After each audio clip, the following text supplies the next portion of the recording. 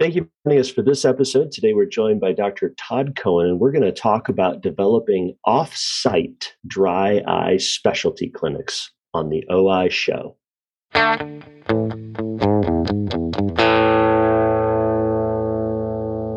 Thanks again for joining us for this episode. Today we're joined by Dr. Todd Cohen. It's awesome to have you here, my friend. How are you?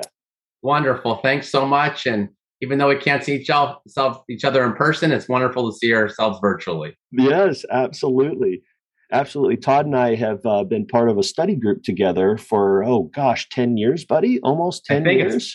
I think it might be closer to 14 or 15 years. Oh, my goodness. Yeah. Things keep going faster and faster with time.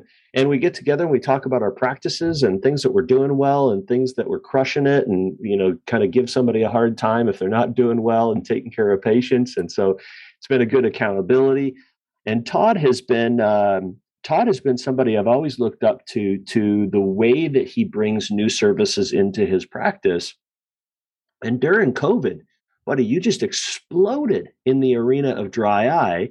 And let's start with, before we even get into any questions, tell us where you practice, what your practice is like pre-COVID, and then we'll get into what you've done in the last couple of years. Sounds good. So I opened my practice 15 years ago. I graduated ICO in 2001. My practice is located in the northwest suburbs of Chicago. We're in a medical building on the first floor. Our main practice is called Foresight Vision. We opened that in 2007. We doubled the space, I think, in 2011. I have two associates, one associate 5 days a week and one associate just 1 day a week. And I'm in clinic with patients 3 days a week, although we have satellite offices, which we'll go into later. My practice is complete comprehensive eye care. We have a specialty dry eye center, specialty ortho K center. And we've always prided ourselves in providing the ultimate experience for patients. We have all the medical diagnostic technology, OCTs, visual fields, the retina camera, all that good stuff. We do mybography on every single patient. We've been doing that for at least 5 or 6 years. And so we have a wonderful core. We have 7 staff members, one that works remotely doing charts as a scribe. But that's what our practice is like. We've always maintained, thanks to our study group, and we all kind of metricize each other. And it's really been a big motivation in integrating new technology in our practices with our colleagues sharing ideas. But our revenue per patient is always in the 99th percentile across the country. And we pride ourselves, as we say, that our revenue per patient is actually the outcome of the level of care we provide. And so with that, we've always kind of maintained our practice. And through COVID and we were pretty much flatlined compared to 2019, but we've been growing. We're still 15 years in practice and we're still up double digits every year. So we're very thankful. Yeah, that's incredible. I think the thing about our study group is that if Todd is not at the top of nearly every number, then he's upset about it, right? So yeah, you're always leading the charge and helping us all push to be better, which is really awesome. I try to, yeah. Yeah. So now, did you always have like a dedicated dry eye center within your practice, or when did that kind of start? So 5 years ago, I had the eye-opening thing to realization that I wanted to generate inter-colleague referrals, right? And the barrier to entry was always that we in an optometric profession are always afraid that someone's going to be poaching our patients or they won't return back to our office and things like that. And so even though I would never do that and us that love practice at secondary care facilities wouldn't do that, there's still that overwhelming cloud of that. And so I didn't want these, a lot of the commercial docs who refer us patients didn't want them sending to Foresight Vision. I wanted them to send it to the dry eye center. And so how could we do that? And so I created a separate sub LLC called the Midwest Dry Eye Center. It's got its own website. It's got its own phone number. It's got, when that phone rings, our staff answers it as thanks for calling Midwest Dry Eye Center. Even though it's the same staff members, they know that line is ringing. They get appointment confirmations from the Midwest Dry Eye Center. We have all these Midwest Dry Eye Center referral sheets. So it's its own separate entity. And so 5 years ago, we did that. We had my former marketing manager create a really nice brochures and pamphlets and referral sheets. And that actually has really helped a lot, especially with some of our MD colleagues, like the rheumatologists and things like that, because that really helps that it's a specific dry eye center. Yeah. So we brought in the Oculus Carograph thanks to Dave's, experience with it. And that's been the workhorse in our practice. I don't care if you're 6 or 60, you get a meibography in our practice because it's the earlier signs of identification that there's a problem, even if you're asymptomatic, which, as we both know, a lot of people are. So we treat it like glaucoma. You got to catch it before it becomes a big problem. And so that kind of is established. And as a result, we've added more technology as far as BluffX, and we've got LipiFlow 5 years. In fact, we're a top 20 account in the country with LipiFlows. We do a lot of them in terms of we've got great results along with our surgical relationship. We do a lot for them too. So that's kind of, and then we've added obviously radio frequency this past year and ocular aesthetics as well. So, yeah. Well, it certainly is something that, so many practices have as they open these specialty, types of services that they do. And it's just an add-on to what they currently do. And the only patients that get those services are the established patients that you have. Mm-hmm. So, an average OD seeing 2,000 patients a year, for instance. Now they've got 2,000 patients to try to get that dry eye from, and they're hoping they can maybe get somebody from, their website or something. But the beauty about what you're doing is you're saying, hey, I'm going to take my 2,000 patients and try to find ways to go outside into the community. How did that MD relationship kind of build and start for you? Well, funny enough, a couple of them just happenstance were our patients.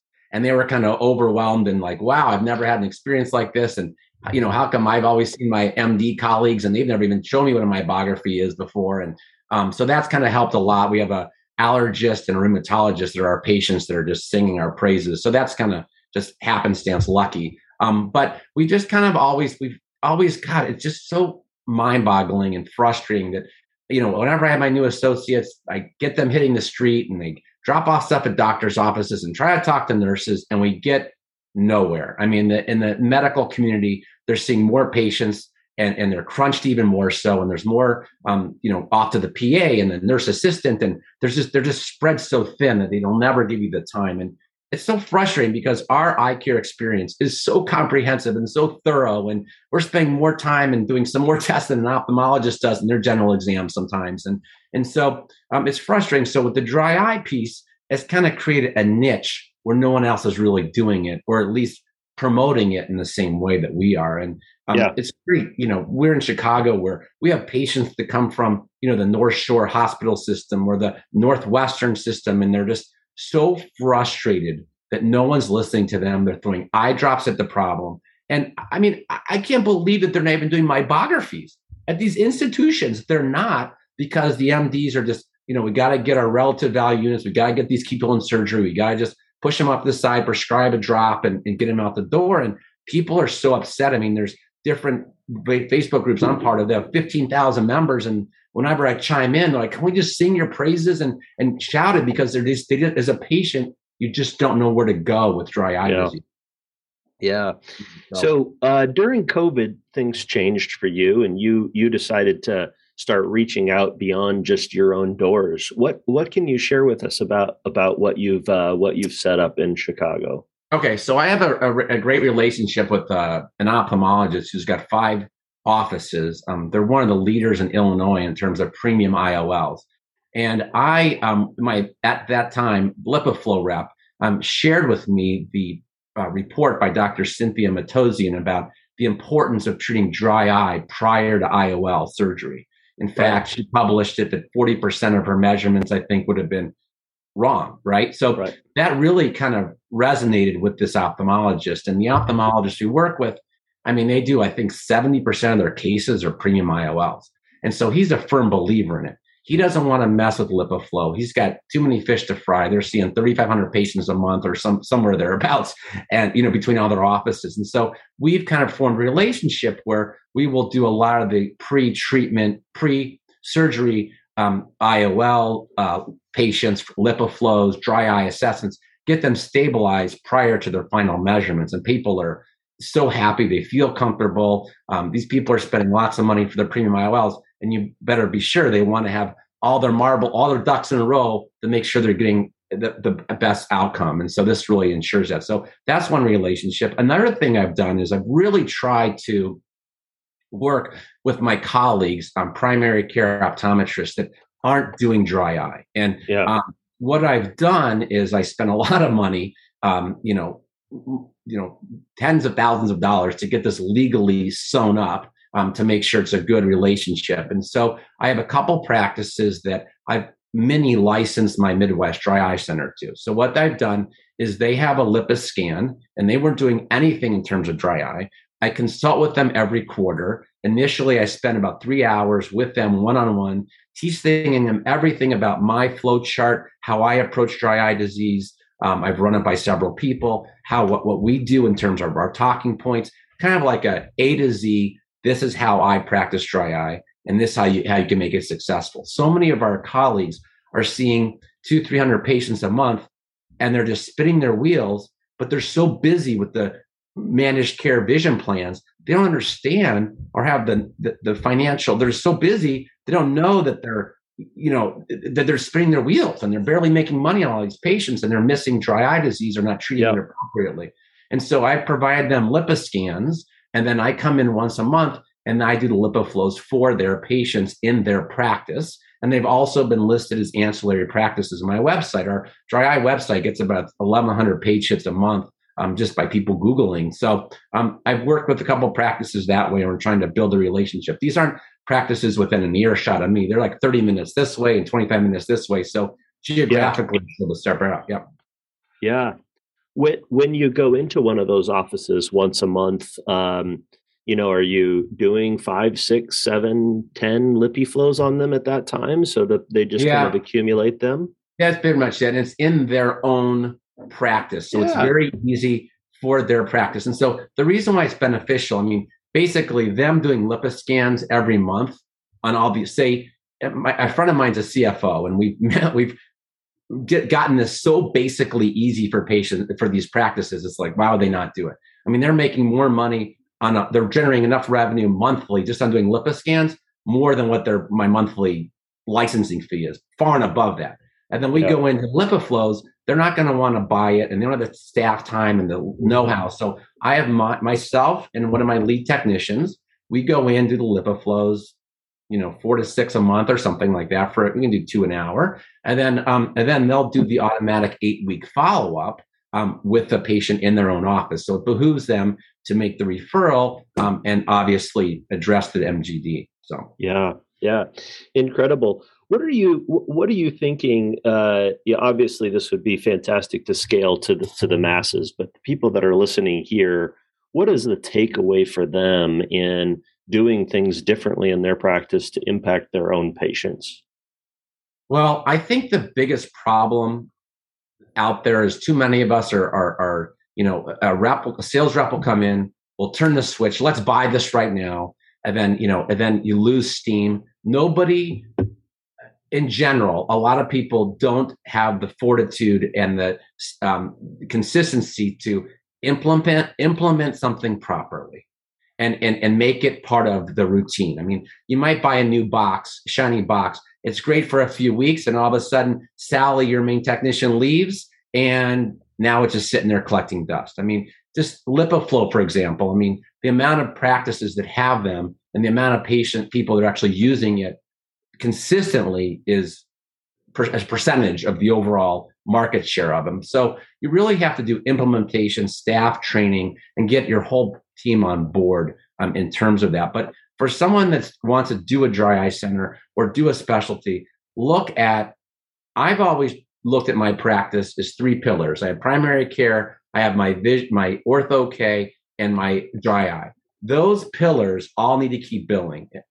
And the fact is that 2 of those 3 are private pay patients, right? We're dealing in a landscape of people are going to big box retails. You have to, as a private practitioner, you have to give yourself insurance financially that people want to keep coming to you for the different services you're providing that you can't get down the street. And that's why, as a private practitioner, whether it's vision therapy, myopia management, jump in with 2 feet, because really, if you look at the financials of things, it's twice as great as seeing half as many patients, but having the same. And I'm always a smarter, not harder type of person. So. Yeah. Well, I think what we are teaching people to do in optometry school is we're saying do your primary care, but then become a glaucoma specialist, a dry eye specialist, a refractive surgery specialist, and dabble a little bit in this, that, or the other thing. And you really can't be a major specialist in all of these different things and do all of them very well. Very few people can do that.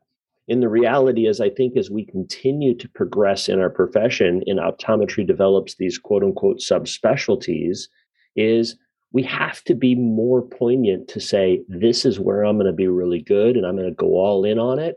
I'll still do primary care, but this is what I'm going to do.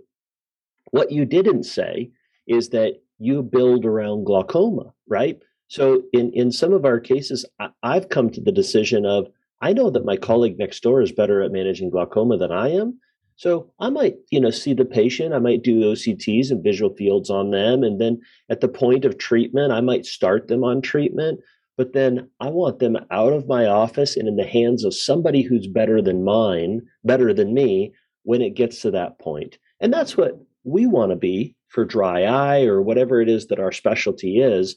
And I think that's a really key component that we tend to get focused on, is like, well, I should take care of all of my patients. And I think the beauty about what you've done is you found a way to help practices that aren't diving in to keep their patients in their office and really be able to still provide for that. But I think that's kind of a big takeaway, is that go all in and get really, really good at it so you can help those patients a lot. Mm-hmm. I agree. And that it's just making you more special, and people seek it. I mean, this boggles my mind. I have people that drive from 2.5 hours away. I'm like, wait a minute. I know what freeways you're traveling on. You're passing lots of doctors, lots of good colleagues that I regard as good colleagues at the hospitals and things. But the level of care, the marketing, and your reputation is wonderful. And when you're giving that quality of care and listening and the compassion, and they know you're on top of things, it gives them really good. I mean, they're willing. I wouldn't drive 2 hours to see someone. Maybe if I really, really like them, I would, but I'd find someone within an earshot. That's for sure. Yeah, absolutely. Yeah. Absolutely. Well, awesome. Thank you for joining us for this episode. It's been awesome having you, my man. My pleasure. Can't wait to see you in person. Yeah, likewise. And thank you for joining us for this episode of the OI Show. Please make sure to like and subscribe and stay tuned for future episodes with incredible guests like Dr. Todd Cohen.